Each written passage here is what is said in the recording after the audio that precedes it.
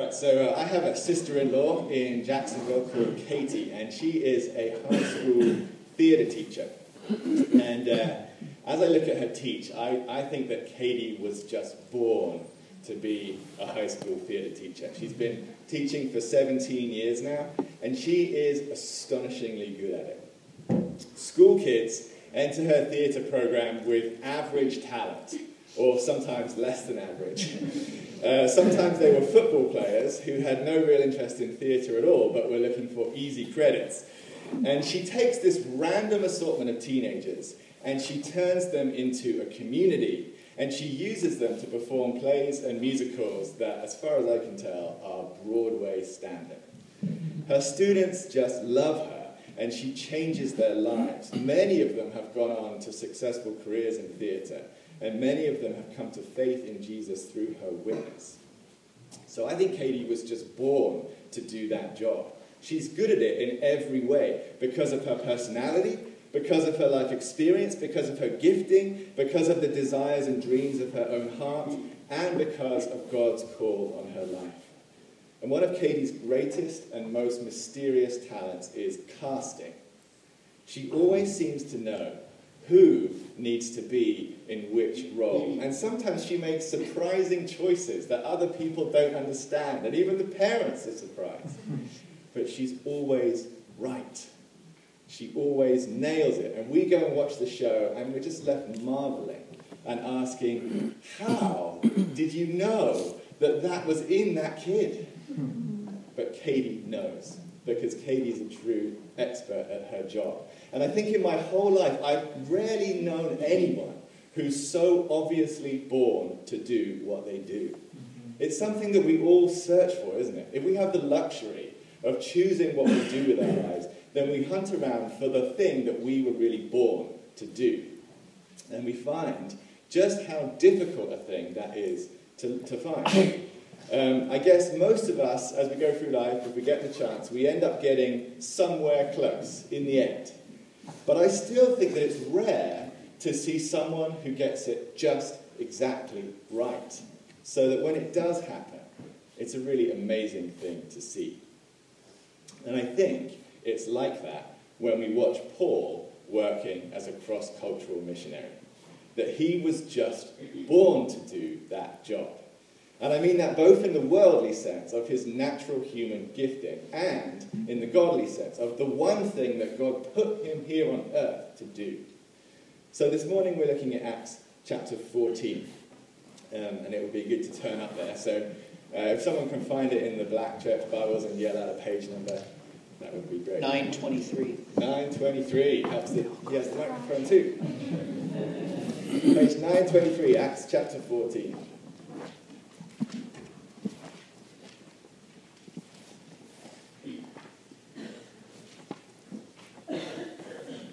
So we're going to pick up where we left off last week. We're following Paul and Barnabas on their first missionary journey into Cyprus and Turkey. And so today I want to draw attention to some of the ways that Paul was just really good at his job. And I want to do that not so that we can admire Paul particularly, but so we can admire the Lord Jesus who cast him in this role. And so we can see what really good gospel ministry looks like. And I think by extension, so that we can learn lessons about excellence in serving Jesus in whatever it is that he's specifically called us to do. All right, so we're going to look at 3 ways that Paul was excellent as a cross-cultural missionary. Here are the 3 ways. First, because he refused to take any glory for himself. Second, because he responded to persecution with faith. And third, because he handed over leadership to others. All right, that's our roadmap for today, those 3 things. So first, Paul refused to take any glory for himself. And we see this in a couple of places in chapter 14, but most significantly in the situation in Lystra, which starts in verse 8. So just to quickly recap the journey so far, Paul and Barnabas started off in Antioch in Syria, which was their home church, and they were part of the pastoral team there. And they were called by God and commissioned by the church elders to go on a missionary journey, to take the gospel, the good news of Jesus, west into what is now Turkey. So they set sail and they started off on the island of Cyprus. Then they went north from Cyprus and landed in Turkey, what's now Turkey, in a town called Perga, which is on the Mediterranean coast.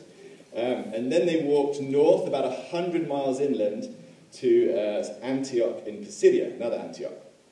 And then at the beginning of chapter 14, they travelled another 100 miles southeast to the city of Iconium, and from there another 40 miles south to Lystra. So these were long journeys on foot between the cities.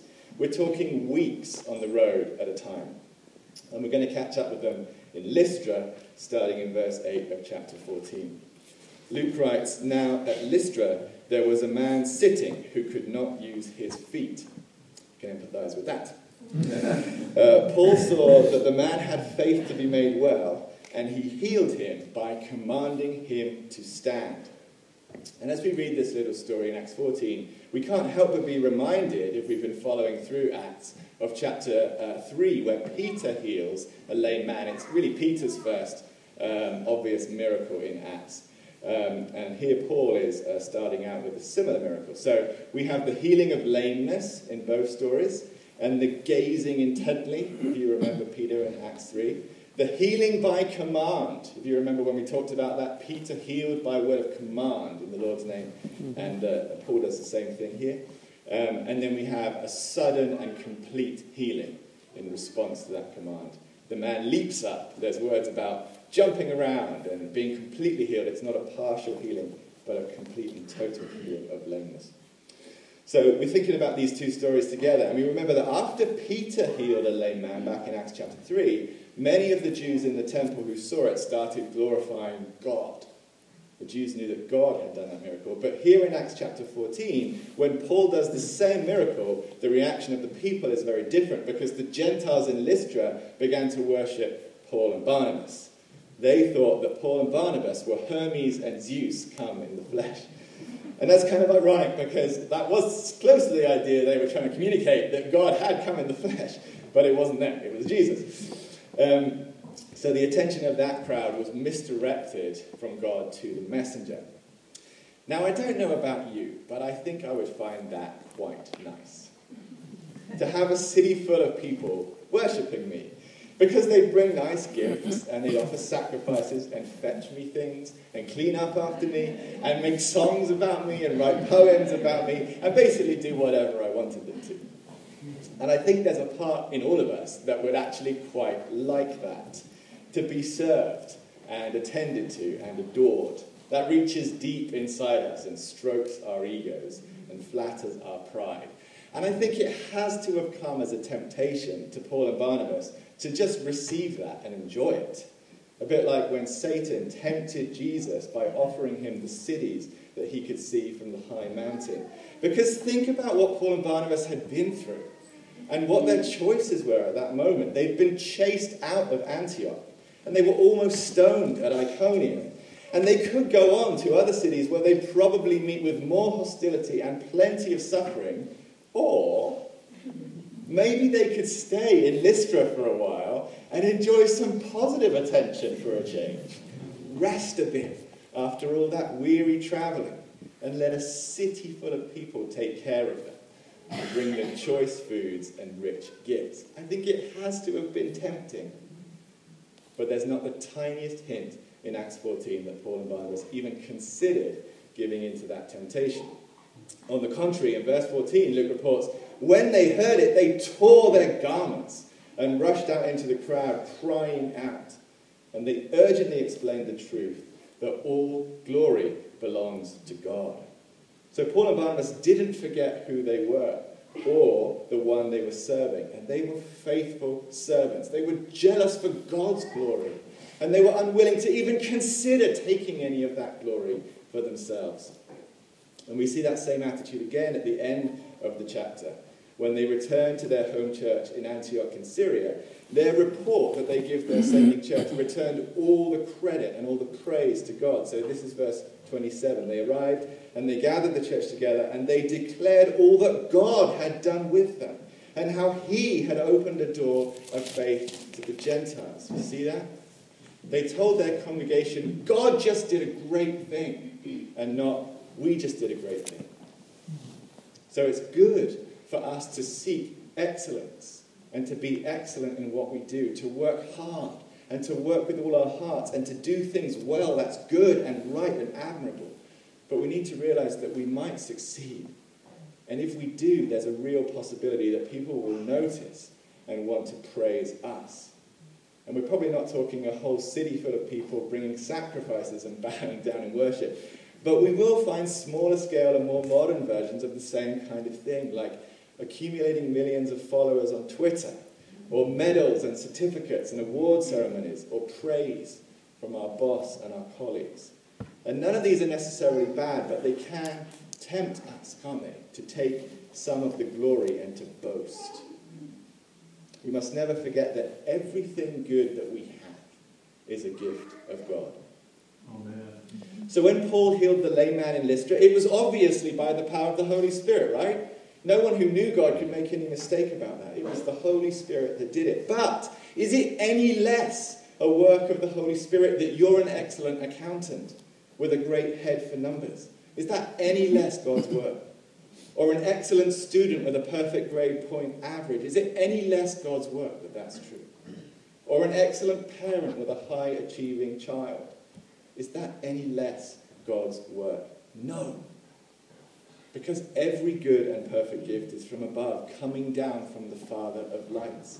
And Paul would later write to the church in Corinth, "What do you have that you did not receive? If then you received it, why do you boast as if you did not receive it?" So boasting is excluded. All right? And most of us know that. And sometimes in our efforts to avoid boasting, we negate the good work of God, right? You're going to recognize this. Imagine this scenario.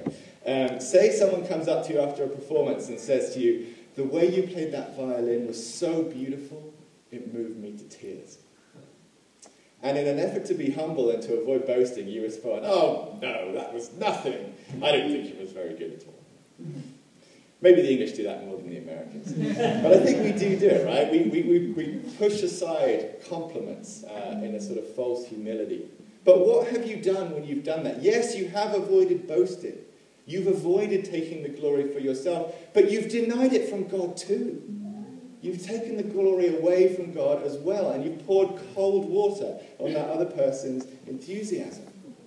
So instead of stamping out praise, we need to redirect it. That's what Paul and Barnabas did. They didn't stamp out the worship of those people in Lystra. They redirected it to its proper place. There is someone who deserves this worship, and he's up there. So in our scenario, up comes that fan after your performance and says, "The way you played that violin was so beautiful, it moved me to tears." We can share their experience of being a recipient of grace. So we might say instead, "Thank you. I was so grateful for the chance to play that piece because it's always moved me too." Or maybe this, "I'm so glad. Playing the violin is one of my favourite things that God's enabled me to do." Do you see how those other replies avoid the boasting, but they still acknowledge that there's a beautiful gift here from the Father, and they're glad to receive it? So we're encouraged to celebrate the good that God has done in and through us, but we're not allowed to take the credit and the praise and the glory that properly belong to God, okay? So that's the first thing. Paul refused to take any glory for himself. Now, second, Paul responded to persecution with faith. Now, we can't read through the book of Acts and think that Paul looked for persecution. We can see him avoiding it wherever he can. So we see him here in verse 6 of chapter 14. He's avoiding the stoning if he can. Paul learns about the plot in Iconium to stone him, and he gets out of that city in a hurry. Right? He flees the persecution. But nevertheless, the lynch mob found him in the end, in Lystra in verse 19. And that's what they were. They were a lynch mob. This was no kind of criminal trial, or it was no kind of chaotic riot. It was a very purposeful and deliberate lynching. And the aggressors, the people that stoned Paul, worked surprisingly hard. Because Paul had left their cities long behind. He was long gone from Antioch and Iconium. The people from those two cities followed after him. The people from Antioch walked 140 miles to stone Paul. And I find that pretty astonishing. How much would you have to hate someone that you would walk from here to Jacksonville to do them in? You would be camping along the I-10 for nearly 2 weeks.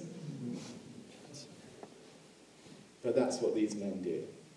And they convinced the men of Lystra, who'd only recently stopped worshipping Paul, to stone him instead. Which is the kind of radical mood swing that reminds us of the last week of Jesus' own life, where some of the same people who shouted Hosanna on Palm Sunday were then shouting Crucify on Good Friday. Paul was lynched by evil men for doing the work that Jesus told him to do, and Jesus didn't protect him. Not this time. He did it other times. He warned Paul to get away, but not this time. Which is part of the story that frankly still troubles me. I'm still of the opinion that the faithful servants of Jesus should be properly protected and provided for. But I'll tell you frankly that God doesn't seem to share my opinion. Or at least he has very different standards of what counts as properly protected and provided for. Jesus told his followers, a servant is not greater than his master. If they persecuted me, they will persecute you also. And here with Paul, we see that word coming true. And it doesn't mean that Paul had been in any way unfaithful. Actually, it was a consequence of his faithfulness that he got stoned. Most of God's faithful prophets in the Old Testament were persecuted in some way, like we read about Jeremiah being thrown into that cistern to die. And many of the prophets did die prematurely at the hands of wicked men. So the suffering didn't mean that Paul was unfaithful, or that he or his friends had failed to pray hard enough, or that God had fallen asleep at the wheel and forgotten all about Paul.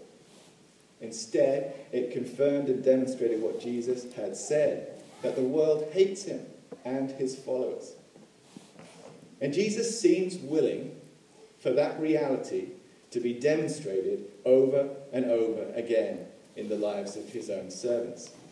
Demonstrated with pain and tears. It seems that trusting his word on it is not enough. And that's for purposes that we will not always see. So Paul was stoned by an angry mob. And stoning was a form of execution that's prescribed for certain crimes in the law of Moses, particularly for blasphemy or cursing God. And stoning was a horrible death. So what would happen is that a group of men would gather large rocks, big rocks, and they would make a circle around their victim and hurl the rocks at their victim until most of his bones were pulp and he bled to death from 1,000 open wounds. Horrible death. So when the work was finished, the lynch mob might not have been certain that Paul was actually dead, and he probably wasn't. Luke seems to suggest in verse 19 that Paul wasn't dead.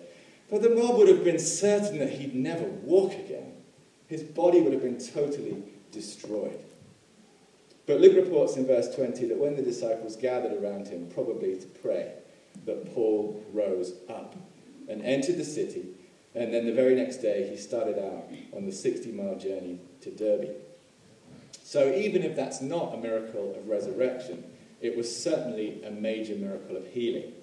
God would have had to knit together dozens of broken bones and repair several organs for that 60-mile journey to be even remotely possible.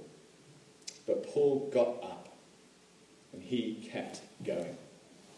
His main focus was still the mission that Jesus had sent him on. And you've got to admire his tenacity. All right, ever since he landed on the coast of Turkey, he's been traveling basically eastward. He's been basically on his way home. He's been going back towards the starting point in Syrian Antioch. And by the time he arrived in Derbe, it was only 100 miles to go to get to Tarsus, his hometown, where his family would surely have put them up and taken care of them. And from there, it was just a short hop back to Antioch. And if it were me, I'm sure I would have said, enough is enough. I'm going home. It was already a successful mission trip. They'd done their job. A bunch of people were saved. Some of them were healed. They'd have plenty of great stories to tell to their sending committee. But that's not what they did. Instead of 100 miles east, home, to safety, they turned around and headed back west, 350 miles in the other direction. and back into the lion's den, back to the very cities where the lynch mob lived. How gutsy is that? And Paul did it so that he could consolidate his missionary work, so that he could strengthen the souls of the disciples, encourage them, and appoint elders over them. And on his return journey, Paul brought these new disciples a new message, one to which his own body now testified. And it was the message that, verse 22, through many tribulations we must enter the kingdom of God. How faithful is that? The disciples in these towns would have known all about the lynch mob. It would have made big headlines in the local news. They would never have imagined they'd ever see Paul again. And can you imagine their astonishment and joy when he showed up again? Can you imagine what that did for their own faith, for their own impression of God and his people, and how much God loved and cared for them? I would imagine that Paul had twice as much to offer them on the second time through than he even did the first time. Now he looked just like the Jesus he was preaching about. He was suffering unto death for their sake. Now these people who'd never met the Lord Jesus could see the gospel right in front of their own eyes. Paul gave them a precious gift, a precious witness, because he responded to his own suffering with faith. Because he didn't give up. Because he got up again. Because he didn't let the darkness conquer him or the lies of the accuser prevail. Because he didn't ever stop believing that his God was good and was fighting for him, or that the mission God had sent him on was right. The stoning may have broken every single bone in Paul's body, but it did not put a scratch in his faith. And friends, that's a huge challenge for us. No, it is for me. Because how often does our own suffering, even small suffering, and the own setbacks that we face in our lives damage our faith? How often does that happen? For me, it's all the time. Even after a small amount of suffering and a minor setback, days of faithlessness will likely follow. Days when I feel gloomy and depressed and reluctant to pray, and I start wondering if I made a wrong turn somewhere. But Paul says, no, you didn't. And I didn't.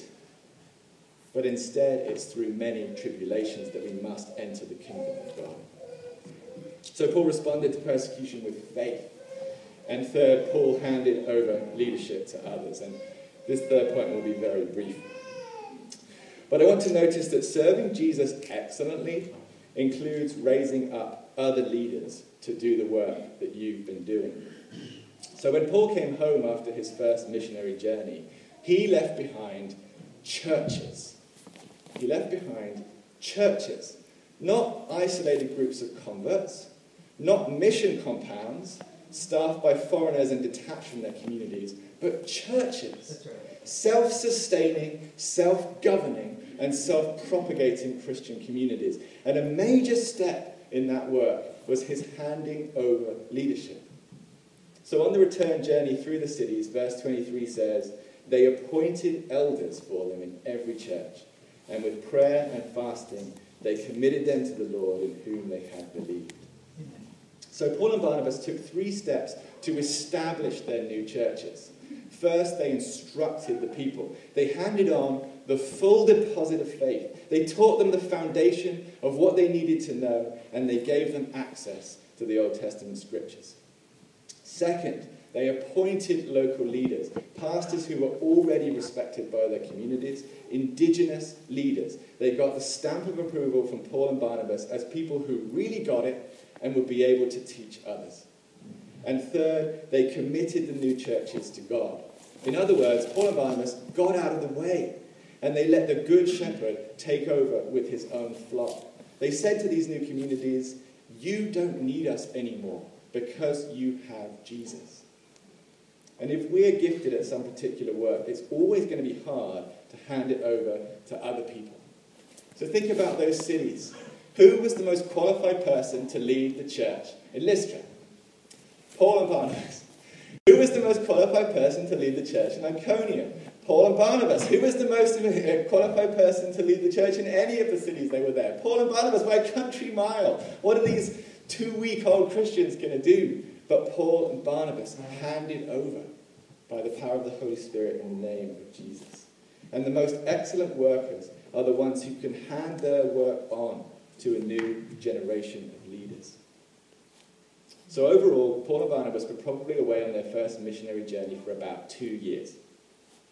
But they left behind lasting communities of faith in at least 6 important cities, churches that were self-governing and would grow and multiply and carry the gospel of Jesus onward to the towns and cities all around them. Paul and Barnabas had a highly multiplicative ministry. So I hope for all of us that we follow Jesus into the work that he has put each of us on earth to do. And he's remarkably good at casting. And whatever that looks like in our own lives, we learn from Paul that excellence in serving Jesus means refusing to take any glory for ourselves, responding to persecution and setbacks with faith, and handing over leadership to others. Amen.